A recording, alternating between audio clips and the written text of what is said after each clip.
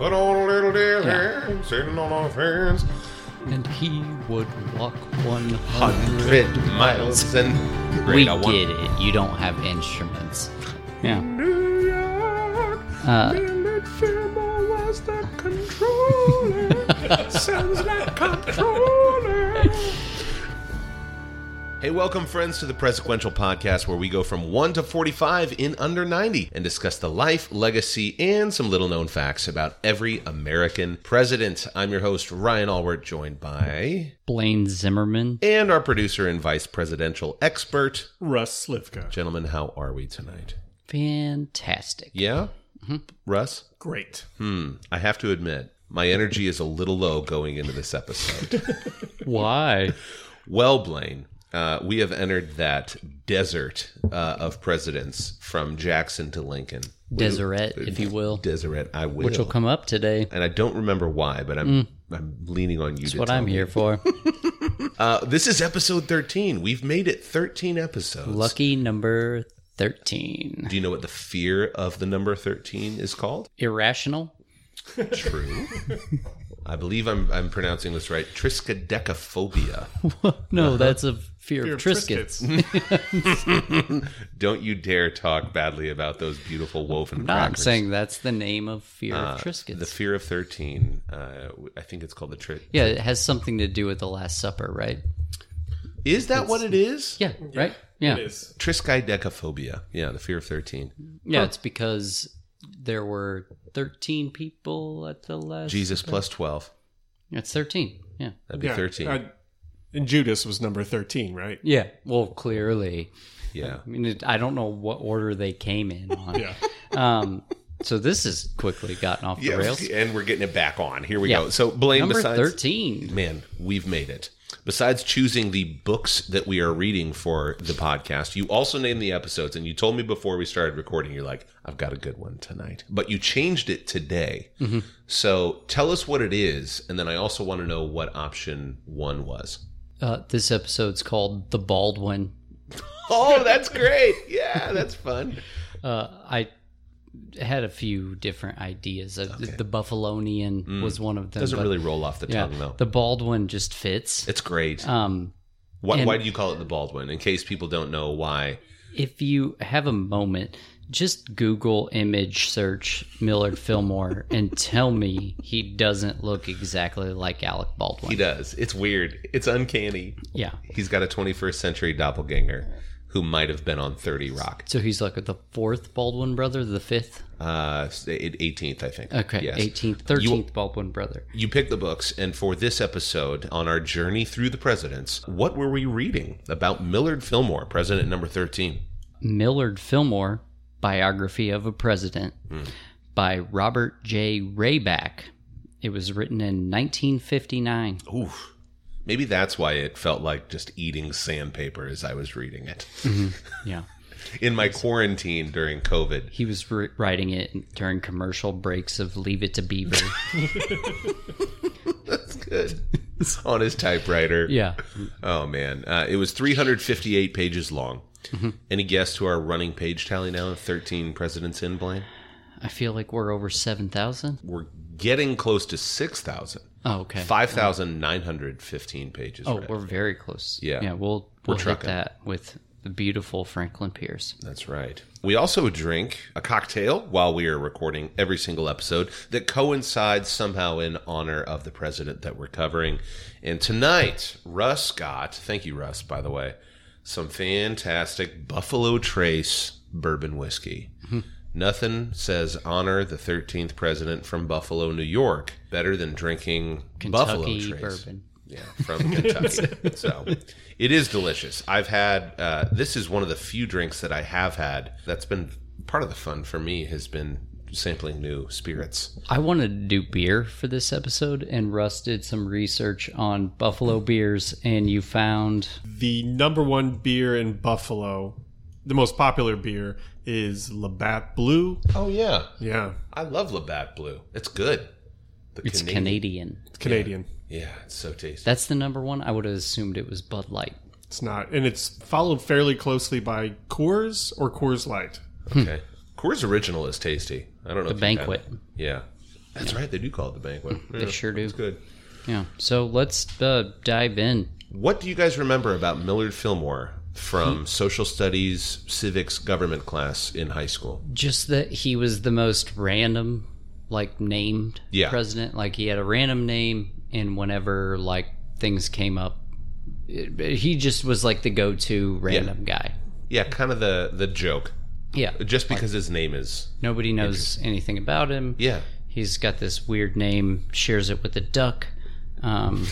Mallard Fillmore. Yeah. Which was a comic strip in the 90s. Oh, yeah. Did you not know that? Yeah. Well, speaking of 90s comic strips, we have the world's foremost Kathy fan. And Russ, you are a huge fan of Kathy. Huge Kathy stan. Yeah, huge Kathy stan. Yeah. Yeah. You know, when we were coming up with this concept and I was sharing it with some friends who are fellow history buffs, they're like, what are you going to do for Millard Fillmore? Yeah, like as much as we can. Yeah, he was always the one that would be like the most random. I wanted this to be chock full of just tons of random like facts and things like that. And it turns out he was just a very milquetoast career politician that we're going to do our best to make interesting. Listen, if you are writing your thesis paper on Millard Fillmore and you're using the Presidential Podcast as research, we're sorry. Yeah. And also, cheers to you. Gentlemen, cheers to Millard Fillmore, 13th President of the United States. Dive in. All right, 8 pound, 6 ounce little baby Millard Fillmore was born on January 7th, 1800. Just ushering in a new century in a log cabin in the Finger Lakes region of New York. All the way from the Finger Lakes. Finger Lakes. Yeah, he was really good. His dad was friends with Lawrence Welk's dad. The tiny little Bibles. Fillmore's relatively poor parents were Nathaniel Fillmore, a farmer, and Phoebe Millard Fillmore. Farmer's a stretch. He bought this farm sight unseen, and turns out it was all clay. Oh gosh. Yeah, not Henry. No. Okay. Yeah. This land is unsuccessfully running for president. Yeah. Well, it was unsuccessfully being farmed. There it is. Over and over and over. He wanted to be a farmer, but couldn't farm the land, so he was a failure of a farmer. Millard was the second of 8 children and the oldest son. He spent much of his youth in severe poverty, clearing land and raising crops as best as he could on the 130-acre farm that his father leased. At age 14, he was apprenticed to a wool carder named Benjamin Hungerford. And a wool carder was a new term that I had no idea what that was. A wool carder. I'm assuming it's someone who, like, carts wool around. They work with cloth. It's a carder with a D, not a T. I thought it could have been, like a cart, like a wheelbarrow of just cloth. Bring out your wool. I'm not dead yet. I'm not wool yet. Anyway, Benjamin Hungerford almost killed little 14-year-old Millard Fillmore. When his father signed him up for this arrangement, Benjamin saw it as indentured servitude and basically worked Millard to the bone. And Millard left. He walked 100 miles home, and his time making cloth as a teenager gave him the super bland nickname as a president, the Wool Carder President. Yeah. So lame. And he would walk 100 miles and... He would. Don't sing anymore. We'll have to pay a royalty. All the way home. Blaine, that's a fantastic rendition of 500 Miles by the Pretenders. All this time, Millard was educating himself as much as he could until he enrolled at the New Hope Academy in 1819. As a young man, Fillmore fell in love there with his schoolmistress, Abigail Powers, who was an accomplished scholar and musician 2 years older than he was, and he would court Abigail for 7 years until their marriage in 1823. Together they had 2 children, Millard Powers and Mary Abigail, who went by Powers, which is dope. That is pretty cool. Yeah. Like, what's up? I'm Powers Fillmore. Call me Powers. Yeah. That's kind of bold. It's a sweet name. When your dad's the president and like everybody knows, like, oh, Millard Fillmore. Yeah, we know that name. Super random, right? Call me Powers. Yeah. It's fun. He taught school as a way to support himself as he studied law in Buffalo, New York from 1819 to 23 and was admitted to the bar in 1823 and practiced law in East Aurora, New York until 1830. You want to know what Fillmore looked like, how he was described? Alec Baldwin. I know what he looked Even like. at his He's on time. the cover of the book. If you don't know who Alec Baldwin is, just find out. He looks a lot like Millard Fillmore. He does. Oh, that's so circular. He stood about 5'9", had a well-developed chest, a deep voice, and blue eyes. He was noted for his handsome features and dignified bearing. Makes sense. I mean, Yeah, so he looked like Alec Baldwin, though, a lot. he had a nightmare of a haircut. Oh, gosh, it was horrible. On the front of this book, it looks like he had been wearing his hat Just for a year. took his hat off. Yeah. Sir, do you want some pomade? Something? No. No. Just take the picture. Just take the picture.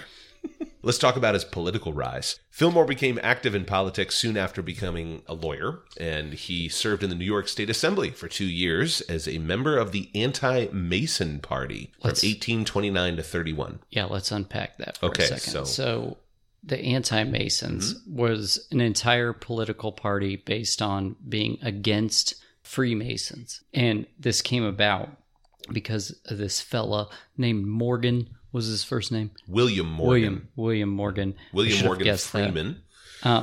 Freemason. And Morgan had claimed that he was going to publish a book that was going to divulge all of the secrets of the Freemasons. Mm-hmm. And it turns out they weren't the appropriate people to cross, as they kidnapped him out of jail. Well, they got him arrested originally, kidnapped him out of jail, and then murdered him. He disappeared. Yeah. His family wondered where and he went. Shockingly, none of the people that murdered him were caught or tried or convicted. And so the anti-Mason movement came about. Like, at this point, people were like, well, I mean, clearly, if their secrets are that important, they must be up to something nefarious. Yeah, and I wonder why this guy wanted to come up with this book. I mean, was he just trying to make a buck? William Morgan Freeman? Yeah, a lot of people were Masons going back to George Washington. Yeah. So the Secrets of the Masons probably would have been a bestseller. Secret. I mean, it would have been the Da Vinci Code of its time. Would have been the Shawshank Redemption of the 1830s. Okay. That's when I met Andy Dufresne. Sorry. Okay, so Millard Fillmore is elected to Congress in 1832 as a Whig, following his mentor, Thurlow Weed. There's a fun name for you. And he served for 11 years until 1843 in Congress. During this time, Fillmore was recognized as an outstanding leader of the Whig Party's Northern Convention and a devoted follower of Henry Clay. Yeah, because he essentially got all the anti-Masons to just convert to the Whig Party. Yeah. Yeah, that's how it happened. We're deep in American history right now. Like, if you don't even know who the Whigs are, just go check it out. Because Buffalo was very anti-Mason, and he realized that it didn't have a lot of legs, so we should just convert it to this other thing. Yeah. So they became Whigs. New York was also pretty powerful politically, especially with Thurlow Weed. Correct. Pushing things. Very corrupt. Really corrupt. A lot of corrupt New York politicians in our history. Going back to George Clinton and the P-Funk Railroad. And Aaron Burr. Was Aaron Burr from New York? Was he a New Yorkman? He was. Yeah. Losing the New York gubernatorial, which is just a fun word. He tried to run for governor. What a goober. Gubernatorial election in 1844. Fillmore was easily elected the first state controller. Looks like comptroller. Comptroller. Is that how you pronounce it? Or is it the controller? He wanted to be the comptroller. Comptroller. Although, no, he was nominated as the comptroller. He didn't want to be the comptroller. He wanted to be the vice chancellor. That sounds like a role that he made up. It 100% does. It's like it's a character from Star Wars with like a weird hat, horns. Like, I'm Vice Chancellor Palpatroy. You're thinking Palpatine. Yeah, there it is. Was he a vice chancellor? No, he was a chancellor. He started as a senator, as I believe, in the Empire, and then he became the emperor. Emperor Palpatine. But there are chancellors there. Were there any vice chancellors? Maybe an archduke or be an awesome duke. A bishop. Duke of Earl. Oh, gosh. Let's get this back on the Buffalo train. So, yeah, he's essentially the chief accountant or financial officer of the state of New York, which I think New York helps that sound a lot cooler than it was. I mean, if you were the comptroller of Delaware, it'd be... But New York, it's a big deal back then. Yeah, Still is. Yeah. Yeah. New York, Millard Fillmore was the controller. Sounds like comptroller. When he was a congressman, he actually rallied against the idea of having to give an oath to God. Yeah, I remember reading that in this super boring book. Yeah. Yeah, he's like, well, there's a thing. He's like, I don't want to do the oath to God. Yeah. Was that a church and state thing? I think it was, yeah. Okay.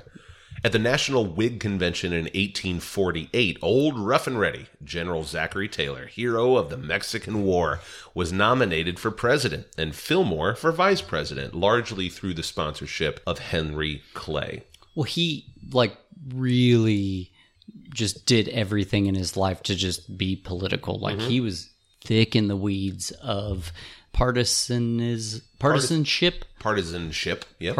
Partisanships. The HMS Partisan. Yeah. The USS Partisan. Mm-hmm. he was thick in the weeds. Partisanship. Yeah, it was partisanships.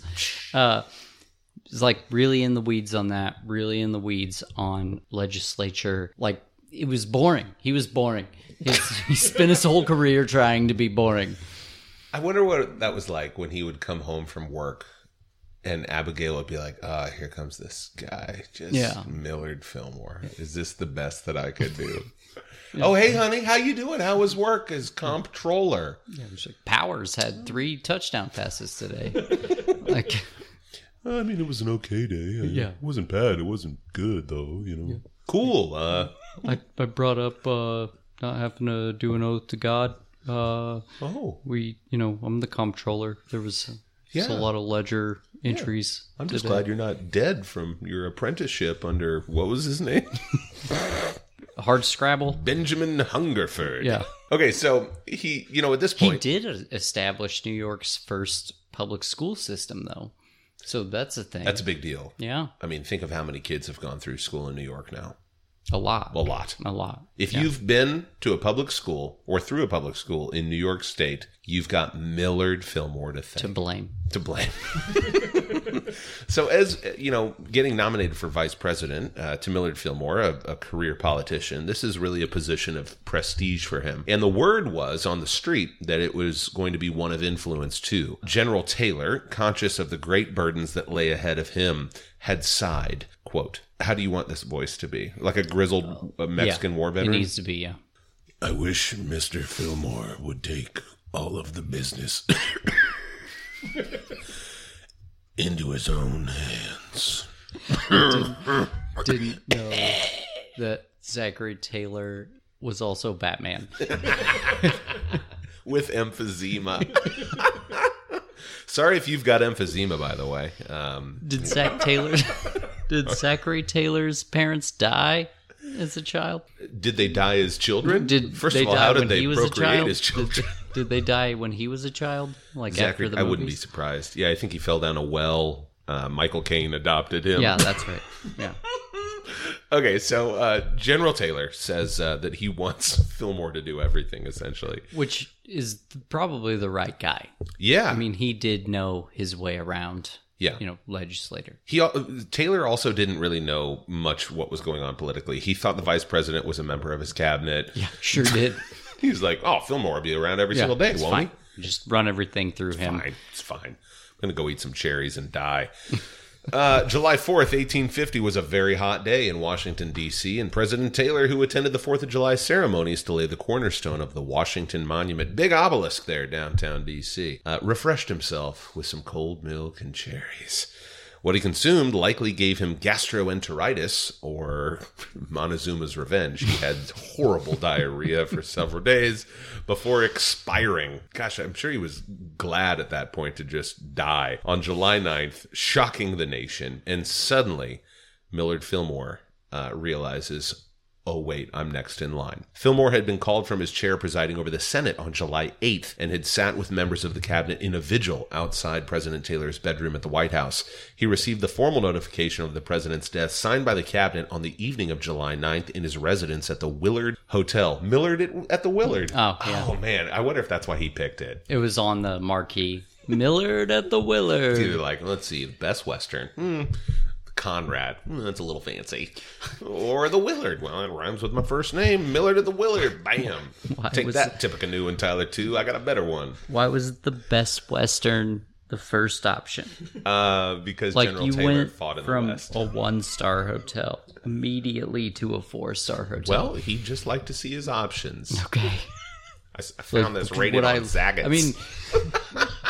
I mean, the pros are I can access my room directly from the parking lot. Yeah. The cons are all of the meth happening everywhere. There is a pool. There's just no water in it. I guess I'll go to the Willard. To the Willard. After acknowledging the letter and spending a sleepless night of anxiety, Fillmore went to the House of Representatives, where at a joint session of Congress, he took the oath as president from William Cranch, who had also sworn in President Tyler. That's kind of cool. This guy swears in two VPs that are both like, oh crap, is it my turn now? Two relatively forgettable people. Oh gosh, another accident. I swore in 2 presidents, like it was Tyler and Fillmore. Yeah. Relax. So the cabinet officers from Taylor's cabinet, as was customary when a new president took over, submitted their resignations, expecting Fillmore to refuse those and allow them to continue serving. And he was like, look, guys, give me a month. And they were like, you've got a week. Yeah. We're out of here. Seriously. Yeah. Fillmore is the only president who succeeded by death or resignation not to retain, at least initially, his predecessor's cabinet. Yeah, they were like, see ya. I mean, you've got this like super cool war veteran. Mm-hmm. And then your new boss is the nerd, is Brian from accounting. Actually, I'm out of here. Yeah, I'm going to roll, man. Figure it out. You got a week. Your hair looks horrible. Yeah. What's your name? Put your hat back on. Where are you staying? Oh, you're at the Willard? Millard at the Willard. Huh, that's fun. So most presidents have had, up to that point, 4 months before taking office to form their policies. He had 1 night. And so no president had ever taken office in the face of such impending disaster. None. Would you agree with that? Up to that point, no president had ever... Impending disaster? I don't know. I don't agree. You don't think so? Who would you say did? I mean, Harrison died after 30 days. That seems like wait. I mean, he didn't have. I don't know. Sure, I agree. I don't know. It's like if we're disagreeing on, William Henry Harrison and Millard Fillmore, it's like, let's find something better to disagree on. That's true. Yeah, I agree. Hey, on that light note of President Taylor dying, we're going to refresh our beverages and let you hear from one of our fantastic sponsors before we dive into Millard Fillmore's presidency. You're listening to episode 13, The Baldwin of the Presequential Podcast. We'll be right back. Hey everyone, this is Blaine. Veteran suicide is a huge issue within the veteran community. Through different experiences, too many of our brothers and sisters have gone down this road, and the team at Vets Lives Matter is working to combat this issue. Vets Lives Matter is a cohort of veteran and civilians working on a mission to enhance veterans' lives. By teaming up with local veteran nonprofits across the country through a combination of physical challenges and fundraising efforts, we will end veteran suicide. Be sure to follow on all social media platforms at Vets Lives Matter to learn how to donate and participate in challenges in your community. Together, we will beat this. Welcome back, friends. You are listening to episode 13 of the Presequential Podcast on Millard Fillmore. Now, General Taylor has just died. Fillmore now assumes the presidency of the country. And the Constitution at this point didn't really say what should be done when there's a vacancy in the vice president, because the vice president's chair was left empty at this point. So therefore, the office remained vacant for the period Fillmore was president of the country. Blaine, I feel like normally we have someone come and talk about the vice presidency. Yeah, I mean, he's still here. Oh, is that him? Yeah. And so, Russ, Did Millard Fillmore have a vice president? No. Thank you, Russ. Wow, thank you, Russ. Thanks, everyone, that was Russ. That was Russ, and we're back. So, I mean, did he have anybody like fill in? Like, well, how did that work? So he did have Daniel Webster brought on as his Secretary of State. Okay. Daniel Webster was a fellow Whig as well. He had actually... Hold on. I just realized the irony of you talking about wigs. You don't Irony. You don't have any hair. No. Hilarious. You just got a beard. Okay, go ahead. Back to you. Sorry. Back to the Bora, Phil. Back to Daniel Webster. Daniel Webster was also a follower of Henry Clay. Yeah. And Real loser. Real loser. William Henry Harrison, Yes. as well as Zachary Taylor, had wanted to bring him on as vice president. He didn't want to. He didn't want to take the second highest position. He didn't want to be baby in a corner. Yeah. He wanted some sort of power. So he refused the vice presidency because he wanted the presidency, although both presidents that he was going to be vice president underneath died pretty quickly. Yeah, so he would have been president. Yeah, he either had way. 2 chances to be president. Wow. That's irony. Yeah. Yeah. Yeah. So Webster was known for being a great orator, Yes. speaker, Talker. Oh, he talker. Yeah. made the dictionary. I don't know if he did. We're not Was it? talking about Merriam. No. Yeah. No. No. It's another Webster. I think that was a Nathaniel Webster. That Oh, was okay. Webster on Webster, the small Emmanuel Yes. Lewis. Emmanuel Emmanuel Lewis. Yeah. He looked like a child, but he was actually a grown man. Yeah. He was 70 years old when they filmed that. So he was a follower of Henry Clay as well as Fillmore was, and the Compromise of 1850 Yes. was Sectional healing. It's still funny. It is. 2 weeks later. yeah, it's great. Yeah, the Compromise of 1850 had 5 or 6 different kind of packages involved in it. Texas, California. I mean, you guys are welcome to dive in here. We'll dive New in. Mexico Yeah. and Deseret. And We'll dive into them. I've Sure. got them more detailed notes. okay, Because so Brian wanted to talk more about Deseret, and it was in there. So his speech was called the 7th of March speech. Wow. And they say that was the one that really pushed the Compromise of 1850 forward. Yep. It was a 3.5 hour speech, which was, Gosh. yeah. Enthralling. Well, Yeah. for Daniel Webster, that was brief. I feel like that could have been a better Ides of March. Like somebody starts giving a 3-hour speech, like all the congressmen should have just stabbed him. Yeah. Just stop talking. Yeah, I mean, he had been known to give after dinner speeches that were 5.5 hours long. No, Gosh, that's no, dude. Really, not that dude? I attend. Yeah. Like someone needs to just get in his ear and be like, bro, listen, after 2 bourbons, you get really loquacious. And he's like, let me go to my dictionary, find out what loquacious means. It means very talkative. This dude just could talk. He was around, I mean, back in like Andrew Jackson's day too, wasn't he? Yeah. He was a major player in the Whig Party for quite some time. Okay. Which is really not saying much, but okay. It's not. He'd actually split off into He was a large wig the Cotton Whigs. extension. Even. Oh, the Cotton Whigs. The Cotton Whigs, who were a little more Filled out. The touch, the feel, the Yeah. fabric of the 1840s. they were more into compromising with the South, Okay. which was how he became kind of the lead behind Which the Compromise we're about of to find 1850. out. Fillmore was as well. Yeah. Russ, anything else on non-existent vice president for Millard Fillmore? Yes. Okay. Oh, there's but But wait. there's more. Well, he was after the cabinet from Zachary Taylor had left. He brought on Webster as the Secretary of State, and Webster basically decided who was going to be in the rest of the cabinet. He laid that responsibility on He him. handpicked those guys? Correct. Okay. Yeah. That's cool. So without Webster, Fillmore's presidency would have been a different story. Correct. Yeah. Even more milquetoast. Yeah. Yeah. All right. Well, thank you, Russ. Thank you for putting up with us, mentioning to the listeners that you're very bald. I love it. I love you too. To Russ, we've never done this before, but Russ, here's to you.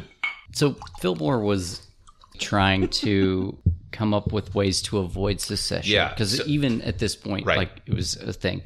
And it was always going to be South Carolina. He knew it was going to be South Carolina. I texted you earlier this week. I'm like, why is South Carolina always got to be South Carolina? Like, even back in the 1780s, I mean, they're just being... Yeah. And I think that my response was their greatest export is Darius Rucker. Put on a little dance, sitting on our friends. Oh man! Well, let's dive in a little bit to the Compromise of 1850. Okay. So Civil War is brewing. Fillmore is trying to preserve the Union as best as possible from sectional differences, and Daniel Webster proposes the Compromise of 1850. So that accomplished 5 major things under Fillmore's presidency. This is really probably the most lasting. Not to jump too far ahead into the legacy section, but as far as Fillmore's presidency is concerned, this is really the milestone. I've got lots for legacy on him. Oh, I can't wait, Blaine. Just hold your horses. Number 1, it banned slavery in the new state of California. Number 2, it paid Texas for giving up claims to her western lands. Thirdly, it established Utah and New Mexico as territories that could decide for themselves to allow or ban slavery. Which is where Deseret comes in. Yeah. So the Mormons wanted to create their own state called Deseret, and effectively the federal government saw it as a legalized form of bigamy, so did not allow it. Am I saying that? Is bigamy the right word? Correct. Okay. Yeah. So two wives. So that was the. It could have been 3 or 4. Deseret expanded. I mean, it covered a ton of ground. Yeah. I mean, south. And so instead, we got Utah, Yep. which effectively was the same thing. Almost all of Nevada, most of Utah, if not all of Utah, and then northern Arizona, even some of New Mexico and Colorado, and even southwestern Wyoming, and some of Oregon. I mean, it covered a ton, and in a little tiny corner of Idaho. So this state of Deseret would have been massive. Fourthly, the Compromise of 1850 abolished the slave trade in Washington, D.C. And lastly, number 5, it also strengthened laws on the return of freedom seekers. So specifically, the Fugitive Slave Act. This is a crazy piece of legislation looking back, but it required the government to help return freed slaves to their former masters. And there could be punishment if you were an abolitionist or you were anti-slavery. You were essentially required by this law, the Fugitive Slave Act, to help return freed slaves back to their former masters, which I can only imagine presented a ethical, moral, cultural quandary for people who were anti-enslavement back in that time. I mean, you've got a law passed now that says, well, yesterday we didn't have to, but today, if a freed slave comes onto our property, we have to return him or her, which, we're not looking back through the 21st century lens and judging that era, but man, that I can only imagine what that must have been like. Do you have anything on the Fugitive Slave Act, Blaine? No, but I had something in my notes. It just says the omnibus and then eerie music, which I feel like would have been a great way to produce it. But I can't find anything about the omnibus. But just know it was a thing that was a part of the bill. Yeah, meaning covering the omnibus. Get on the omnibus. Fillmore was convinced that the only remedy to the growing conflicts over slavery was the long proposed recolonization of. Wow, that was a big anticipatory breath. Of black people into Africa or the West Indies. Monrovia. Yeah, all the way back to number 5, James Monroe. Congress, he thought, couldn't abolish slavery, but it could encourage the southern states to free their slaves by offering to remove the free blacks to other areas. This goes all the way back to, I think, Madison, maybe even Jefferson. It's just such a ridiculous idea to take people that were born here and go, well, no, like, we'll fix this. Yeah. We'll just take you back to your home. And they're like, this is my home. Yeah. Like, I just don't want to be owned. I want to live here. Right. Like, I was born here. I want to raise my children here. Like, why would I have to leave? Mm-hmm. It's ridiculous. Yeah, it really is. And sad and horrible. And yes. Northern abolitionists in Fillmore's Whig Party did not look favorably upon this or his refusal to back an invasion of the island of Cuba to expand slavery, and he was not nominated for a second term in 1852. I do think that was partially him, though. I think that he had said that he wasn't going to seek renomination. And that could be revisionist history, the author changing it to make it, a little bit more favorable in his light. Yeah. And we will get to things he did good. Let me just say that. We're not just going to poo-poo on the guy. We're getting there. But I do think that there was something, and I don't remember exactly what it was, that he decided to not run again. Like he didn't feel proper or something like that, which he ended up running again later. Yeah, which we're going to get to.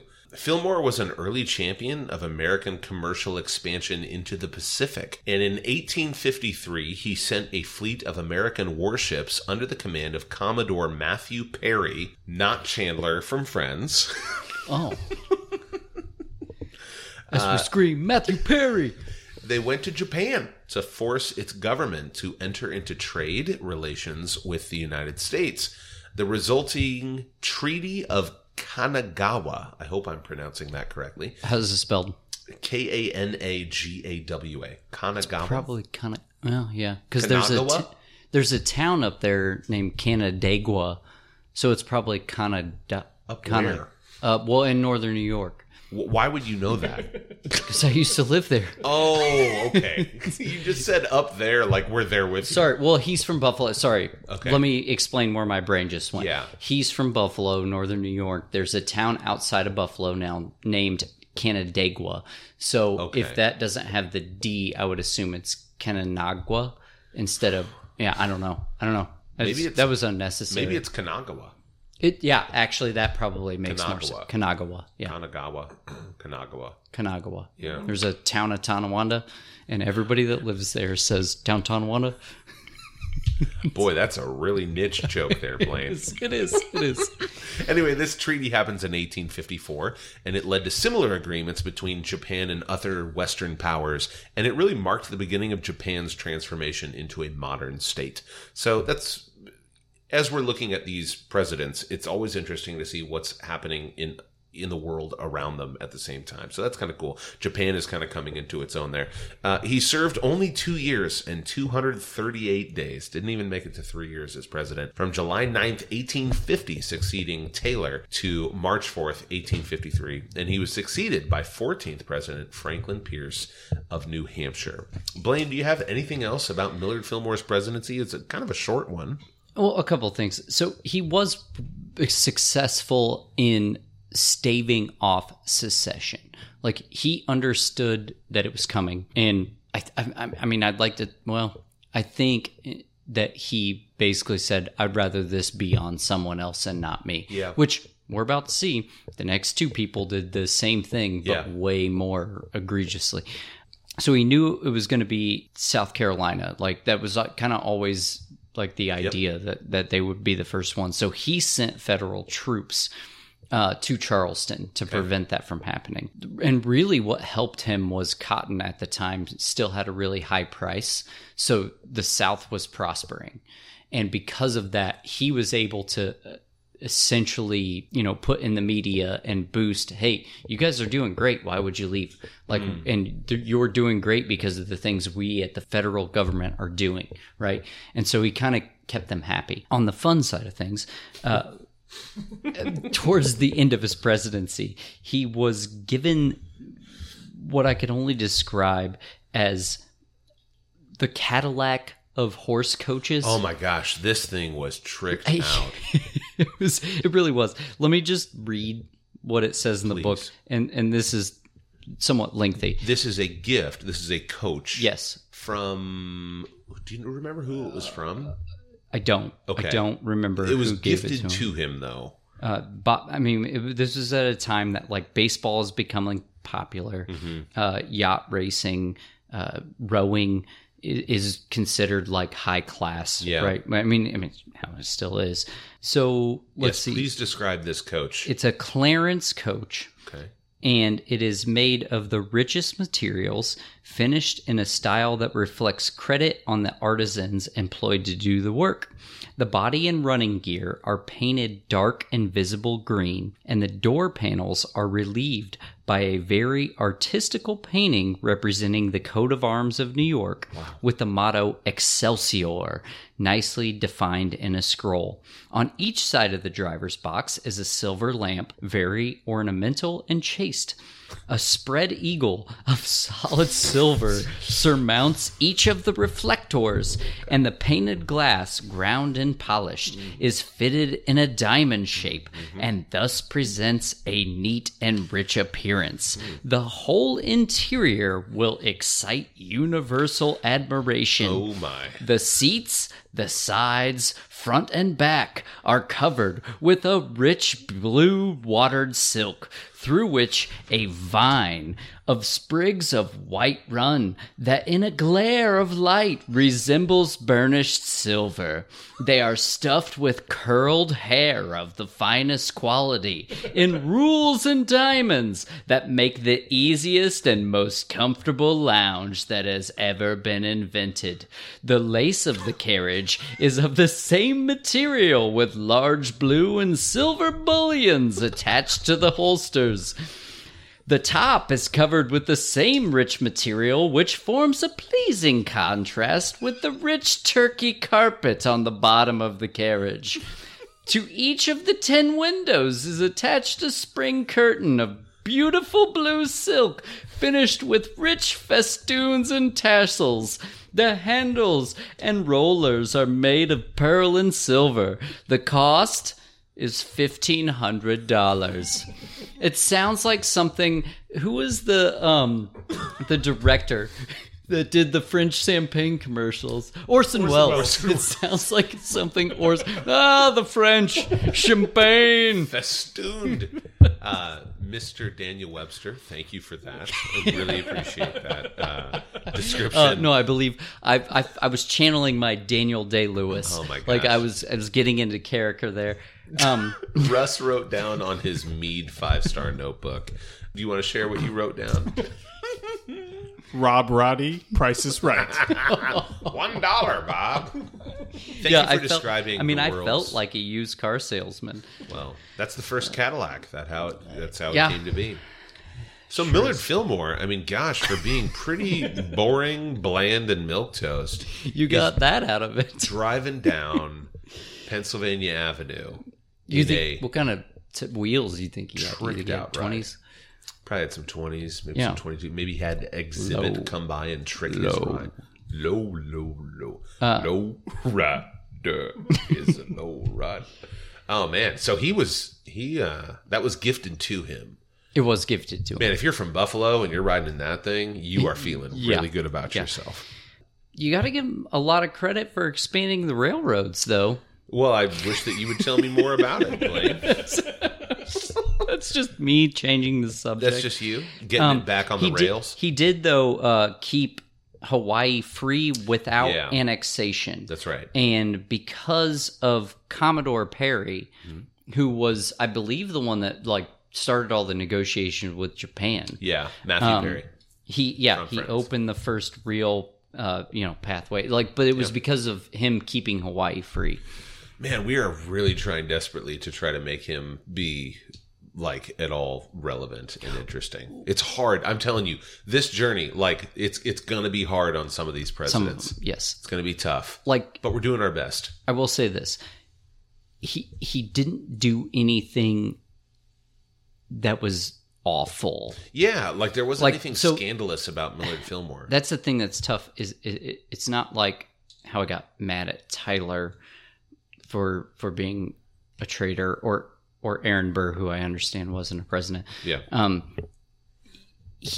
He didn't give you something to have a position to like or dislike. Yeah. Now, we're going to go to break, and when we come back, we'll talk about what he did post-presidency, which I would say is fantastic. Yeah, absolutely. And if you're from upstate New York, specifically Buffalo, your town and your community is forever indebted to him. Yes, absolutely. So let's take a quick break. Let's refresh our Buffalo Trace bourbon from Kentucky, honoring a man from New York. Buffalo Trace. Yeah, and let you hear from another one of our fantastic sponsors. You're listening to episode 13 of the Presequential Podcast. We'll be right back.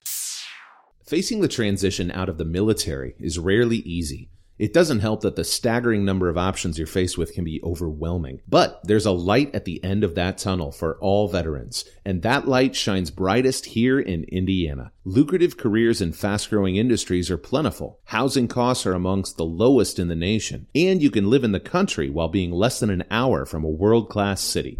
At InVets, we're showing veterans how to translate the valuable skills they've learned to the civilian world while connecting them with careers they can be proud of so they can lead fulfilling, purposeful lives. Go to InVets, that's INVETS.org.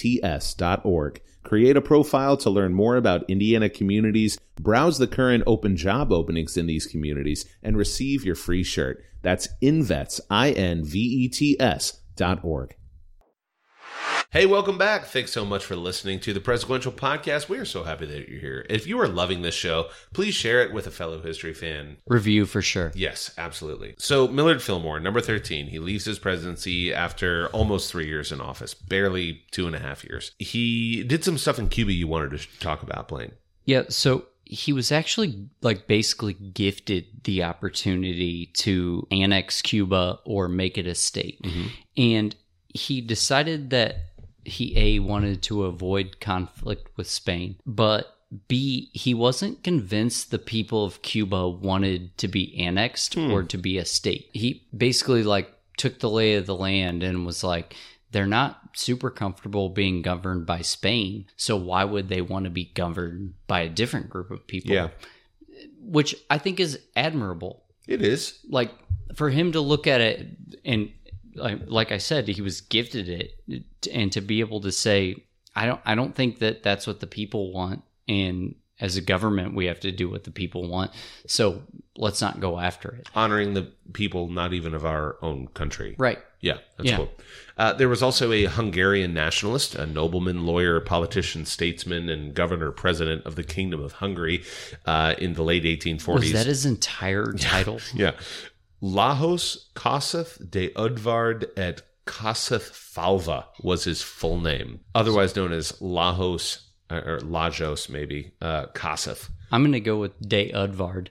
De Udvard. De Udvard. Talk to me about this Hungarian national and his role in Millard Fillmore's presidency. So he requested a presence with Fillmore because there was a revolution going on in Hungary. 1848 and 1849. He wanted some help. However, the night before he was going to meet with Fillmore, him and his posse essentially just destroyed this hotel room, like Led Zeppelin style, like Keith Moon, through the TV into the pool. Was it the Willard? It was.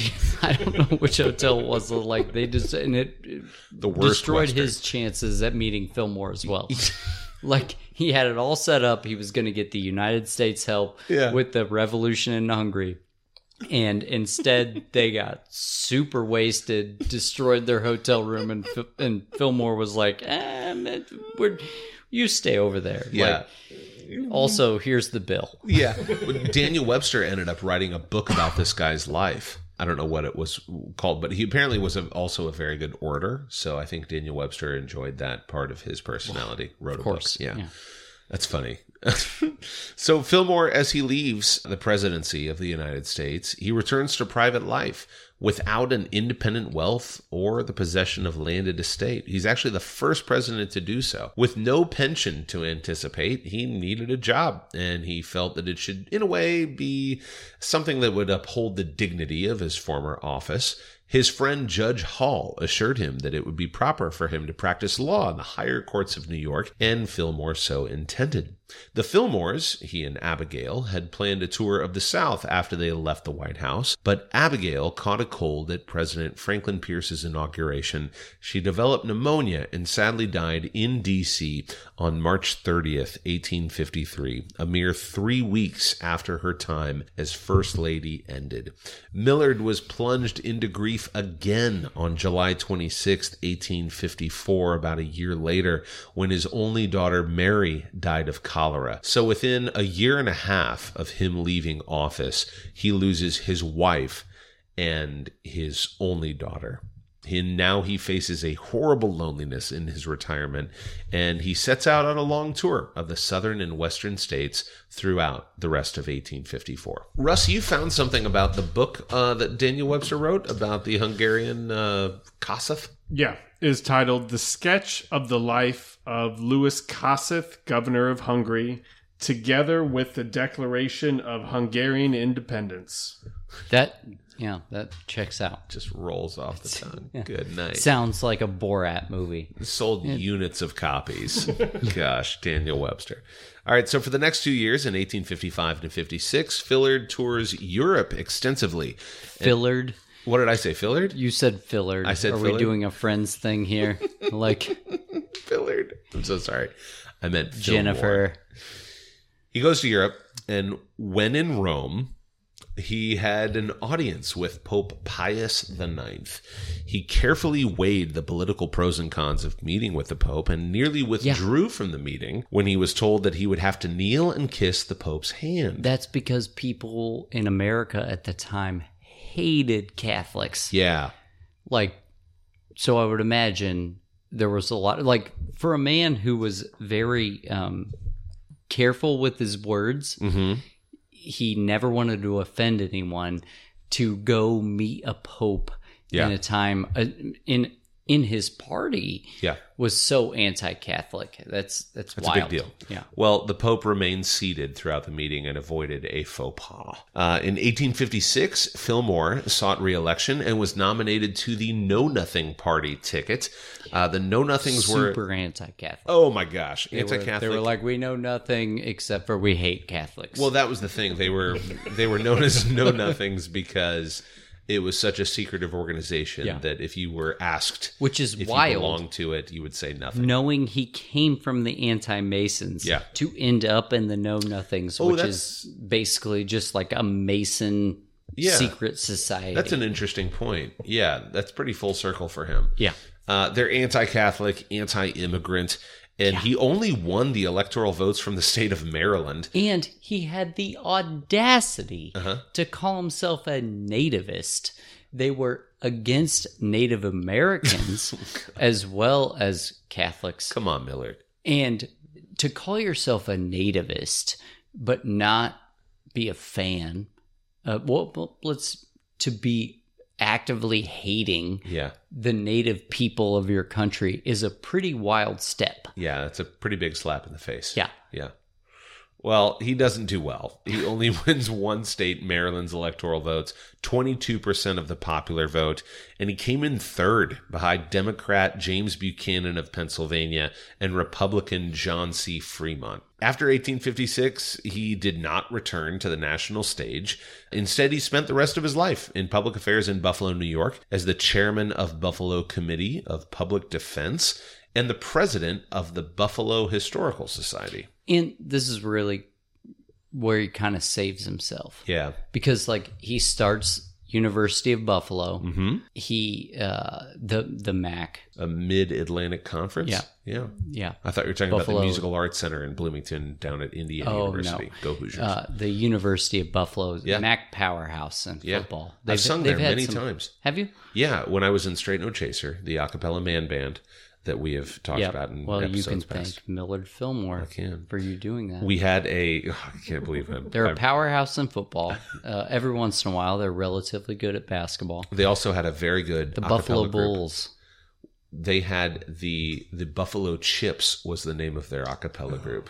A pretty badly named a cappella group. What is it with your a cappella groups and their names? We could have a whole other I know podcast that about this. you have like some real reservations about some of the a cappella names. Straight No Chaser is a really cool That's a cappella good. name. That's a good one. But the Buffalo Chips. Yeah, it's just bad. The tongue-in-cheekness of it just makes Good me... night. They sounded great. We get it. You don't have instruments.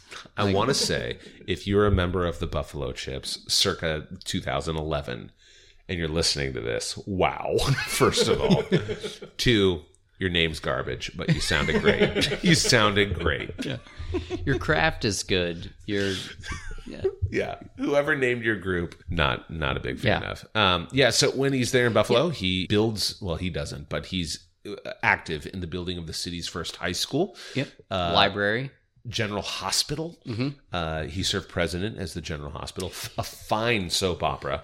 And he was also actually like really big on fire hazards and fire awareness. I didn't realize that. Is Buffalo a big hub for Well, fire no, defense? he devoted a lot of his time to the fire department and establishing a fire insurance company, which was later named the Fillmore Company. Oh, that's cool. He also aided Buffalo in becoming the 3rd American city ever to have a permanent art gallery with the Buffalo Fine Arts Academy. So he's covering arts, healthcare, fire, so first offenders or first responders, education, high school, history, and public defense. I mean, this guy is everywhere in Buffalo. Yeah, like if you are like a huge Buffalo stan and you just love the city of Buffalo, you owe a lot to Millard Fillmore. You probably, if you're that deep into Buffalo, you made it past Madison's episode where I trashed your city. When Buffalo was burned. If you're still... And you were like, was it a loss? Yeah. If you're still listening, thank you. Yeah. But now you've made it to your sacred son. He's my guy. Yeah. He's my guy. Is there a hockey team in Buffalo? The Sabres. The Sabres. Yeah. Okay. Sabre. Yeah. Oh, that's how it's spelled. Buffalo Bills, Buffalo Sabres. Any other professional sports up there? I don't think so. And so you spent some time in upstate New York while we're talking about Buffalo. Okay. First of all, why are you up there? The government told me I had to live there. You were stationed up there in Buffalo proper, or? I was about 3 hours away from Buffalo in Watertown. It's an hour or 2 hours east and an hour north of Buffalo. So if you just follow like the New York state line, you just kind of like run it all the way over and up. Is that Lake Huron that you're off of? Lake Erie? No, Erie is Buffalo, so Superior maybe? I don't know. I feel like I should know that. Like up there by the UP in Michigan. You're probably right. You're up in Battle of 1812 territory. Yeah. Is the story about the Buffalo Wing getting created in a snowstorm, all they had was I don't know. Carrots, celery, and chicken wings left over? And Makes sense. Okay. Yeah, I have There's no probably idea. there has to be. Russ, could you please look up how and when was the Buffalo Wing created, please? Thank you very much. On February 10th, 1858, Millard Fillmore married wealthy widow Caroline Carmichael McIntosh from Albany. So he was married twice. It's 1864 now, and he's been married for approximately 6 years to his second wife. And in this presidential election, Fillmore supported the Democratic candidate and Union General George McClellan for the presidency, since he believed that the Democratic Party's plan for immediate cessation of fighting and allowing the seceded southern states to return with slavery intact to be the best possibility for restoring the Union. Blaine, you are not a fan of General McClellan. No. Tell us why. He was not good at his job. He had cold feet all the time, didn't he? Yeah. Yeah. He was never advancing. He was not very good at understanding when you win a battle, you continue to the enemy to destroy them. He was like, well, we got this one. I guess we'll sit here. Kick our feet up for a while. Yeah. And Lincoln, I mean, we're jumping ahead a little bit to episode 16, but Lincoln originally was a fan of McClellan, but as McClellan dragged his feet, was not a big fan, soon after replaced him. Yeah. Speaking of President Lincoln, after his assassination in April of 1865, black ink was thrown on Fillmore's house because it was not draped in mourning like others. Oh, yeah. Fillmore was apparently out of town at the time and put drapes of mourning in the windows once he returned. Yeah. So they were like, you don't like the president? We're going to throw ink on your house. And he's like, bro, I was out of town. I'm a Whig. Come on. I don't know. I was just out of town. Fillmore stayed in good health almost to the end of his life, but he suffered a stroke in February of 1874 and died on March 8th, 1874, at the age of 74 after suffering a second stroke. His last words as he accepted a spoonful of soup from the doctor at his bedside were, do you just want to guess at what his last words were? Think milquetoast, bland, boring Millard Fillmore. What are your last words going to be? I guess this is it. Russ, what do you think? There's a fly in my soup? Nope. Quote, the nourishment is palatable. Is that true? End quote.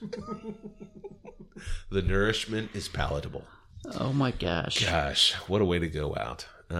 Fillmore, his first wife Abigail, and his second wife Caroline, who died 8 years later in 1881, are all buried in Forest Lawn Cemetery in Buffalo, New York. Talk about a love triangle. Hey-o! A large pink obelisk marks the final resting place of American President 13th, Millard Fillmore. Now, 6th President John Quincy Adams said of Millard Fillmore, quote, whether to the nation or to the state, no service can or ever will be rendered by a more able or a more faithful public servant, end quote. So JQA was a Fillmore. Wrong. I'll give him like civil state. Right. Well played. Yeah. Yeah, the or ever is kind of like, I don't know, JQA. Yeah. Let's dive into Millard Fillmore's legacy. Now, every episode of the Presidential Podcast, we talk about the life, the legacy, and little-known facts of every American president. So Fillmore's very name often connotes mediocrity, let's just say it. Mm-hmm. He's most likely only really remembered in academic circles, and especially, like you said, in Buffalo, for his many contributions to the city. And I feel like he's a popular Jeopardy question. Yeah, I would say that. Like he's a trivia question answer. Uh-huh. Yeah, trivia, yeah. His acceptance of the Compromise of 1850 averted the Civil War for another 11 years. Created that sectional healing. Every time you say it, I forget that I've said it, and then you bring it up. As president, he sided with pro-slavery elements in ordering enforcement of the fugitive slave law. He all but guaranteed that he would be the last Whig president. Mm-hmm. The first modern two-party system of Whigs and Democrats had succeeded only in dividing the nation in two by the 1850s. And 7 years later, the election of the first Republican president, Abraham Lincoln, would guarantee Civil War. We talked a little bit about the University of Buffalo. They're on site, on campus. The Millard Fillmore Academic Center and the Millard Fillmore College bear his name. There's also a comic strip. Is that the School of Accounting? Probably. Yeah. Gosh, the future comptroller is of Northern New of York, America. Of America. FCOA. Yeah. FCOA. FCO. Yeah, mm-hmm. The FCOA. The FCOA. Yeah. FCOA. Mm-hmm. There's also a comic strip that has its name to owe to Millard Fillmore. In the 90s, there was a comic strip about an anthropomorphic green plumage duck who works as a political reporter in D.C. called Mallard Fillmore. And we do have a comic strip expert here, Russ. You're a big Kathy fan, which we all know. You love Kathy, Russ. What are your thoughts on the Mallard Fillmore comic strip? I mean, I think it overshadows Kathy for sure. Yeah. Ack. Yeah. Chocolate work. Cold coffee. Yeah. Thank you, Russ, as always, for that enlightenment. And that was our comic strip bit. According to C-SPAN's Presidential Historian Survey, Millard Fillmore currently sits in the number 37 position, just below Herbert Hoover and right above William Henry Harrison. Blaine, I'm going to challenge you here. Okay. Complete this sentence. Millard Fillmore is the reason the United States of America has a punchline. I mean, it's anytime you bring him up, it's purely a punchline, an anecdote, a trivia question. There's no other thing that he did. Yeah. I mean, unless you're from Buffalo. Unless you're from Buffalo.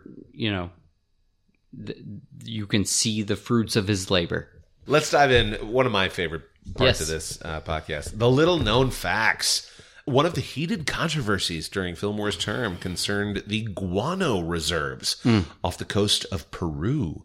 This seafowl excrement, which could be converted into valuable fertilizer. As made popular by Ace Ventura 2. Yeah. Yep. Guano. It was a bone of contention between American businessmen and the Peruvian government. Fillmore, however, intervened in the dispute and negotiated a special treaty. Had you guys heard the story that Millard Fillmore put in the first White House bathtub? Had you heard that? No. Is it the one Taft got stuck in? Okay, I can't wait to get to episode 22, 4, 5 about that. Apparently there was this... 27, yeah. There was this story that was put out into the public sphere in the early 1900s by a guy named H.L. Mencken. And he decided just to put it in as a work of fiction into this story that Millard Fillmore had installed the first bathtub in the White House. And he said, admittedly, it was just a bit of fun, but others suspect that he wanted to prove the point that readers will believe anything that is printed. And true. And they did. Very true. He admitted the hoax in print in 1926. But since then, books, magazines, newspapers, and classroom teachers have passed on the quote-unquote fact about Millard Fillmore putting in the first bathtub in the White House. He did not, though. He was a voracious reader. Millard Fillmore was known to keep a dictionary on him often in order to improve his vocabulary. Daniel Webster. There you go. That's why he brought him in as Secretary of State. So ardent a bibliophile was Millard Fillmore that he raced across the city of D.C. and risked his life to personally fight a fire that had overtaken the Library of Congress in 1851. I told you he's a big fireman supporter. Wow. Maybe that's how he got the idea in Buffalo to later do this. He's like, listen, I've got some experience putting out fires. I fought a fire. A fire. Yeah. What am I supposed to do with a gun rack? You catch that? Wayne's World? Yeah, Wayne's World. Yeah, I got it. I don't even own a gun, let alone enough guns that would necessitate an entire rack. Fillmore, with his wife Abigail, established the first White House library. It's kind of cool. Yeah. It's surprising there wasn't one before. You would think with John Adams and Jefferson being as into books as they were. Yeah. Queen Victoria once declared that Millard Fillmore was looked the most... like Alan Baldwin. Alan Baldwin? Alec Baldwin. Alec Alda. Okay. Alan Baldwin. She once declared that he was the most handsome man I've ever seen. Look at a picture of Millard Fillmore and tell me that dude is kind of beat. At least on the cover of this 1959 publishing. Tiger Beat. Yeah. Okay, there is an Indiana connection to Millard Fillmore. Now, if you're listening not in the state of Indiana, or maybe this is the first time listening to the podcast, welcome. Why did you pick number 13 to jump in? We're here in Indianapolis. We are, for the most part, let's say, proud, not necessarily Hoosier-born Hoosiers, but we're proud Hoosiers. Yeah. Maybe they're just big Woodrow Wilson fans, and they have to stick with numerology of 13. Oh, you're ahead. So you're on book like 87 now. Yeah. But yeah, Woodrow Wilson was a big numerologist. Mm-hmm. Yeah. 13 was his number. Triskaidekaphobia. Mm-hmm. Though it resembles a ghost town today, Little Story, Indiana. Have you guys ever been to Story? Oh, yeah. Yeah, just outside of Brown County there. Was once a home to a vibrant population. In 1851, a doctor named George P. Story founded the town when he received 173 acres of land from U.S. President Millard Fillmore. And you can buy the entire 17.4 acres of land in Story, Indiana for a cool, guess how much it is? You could buy this. We might $325,000. Okay. $326,000. $1, Bob. $1. $3.8 million. Oh. Yeah. I feel like we have enough sponsors to do that, right? Speaking of sponsors, if you are listening to this and you want to support the podcast as a sponsor, send us an email at presequential@gmail.com. For exactly $3.8 million. Exactly. We're trying to buy Story, Indiana. Yeah. You may not know them by name, but you've probably spotted the wares of shoe company Johnston & Murphy at some point in your life. I've rocked those shoes. Super comfortable. That's because the company, founded in 1850, has been outfitting American presidents with their footwear since the days of Millard Fillmore. What? Yes. Every POTUS since then has worn a pair of the company's shoes tailored to the fashion senses of each leader. This is Doc Murphy?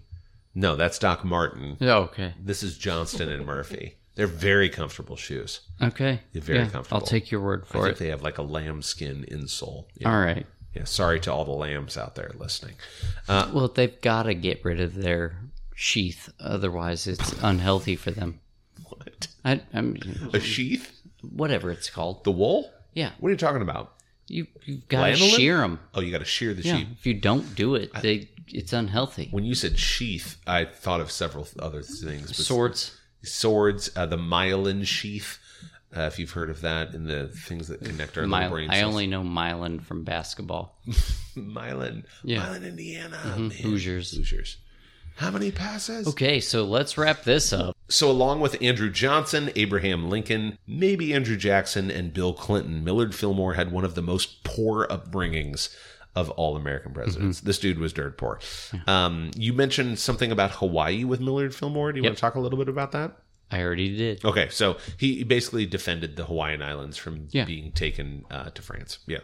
It led to our relationship with Japan. Yes. He was a Unitarian and was one of the founding members of the Buffalo Unitarian Church when it was established in 1831. Only ate chicken. Blaine. Unlike the Episcopalians that only ate fish. It's a pescatarian, but my bad. I know what you're going with. I thought this was the funniest. Here we go. The funniest fun fact, a little known fact about Millard Fillmore. He could not read Latin, and when he was offered an honorary degree by Oxford University in England, the degree was written in Latin, and he refused it because he felt a person who could not read the language should not accept the degree. It's a dead language. Very dead. Yeah, carpe diem. Seize the day, boys. All right. Seize the days. Franklin Pierce. So our next episode on 14th President Franklin Pierce is going to be released on Wednesday, July 21st, 2021. Hey, if you loved this episode, please subscribe and follow us wherever you get your podcasts. Share it with a fellow history buff and leave a review. Those help a lot. Also, you can get episodes early, ad-free, and you can get some bonus episodes of the podcast when you join our Patreon community. Go to Patreon, that's patreon.com/presequential. In the meantime, you can follow us on all the social platforms at Presequential. That's PRESIQUENTIAL. Let us know what you thought of this episode, especially if you thought it sucked. Be sure to check out our generous sponsors as well. Those help too.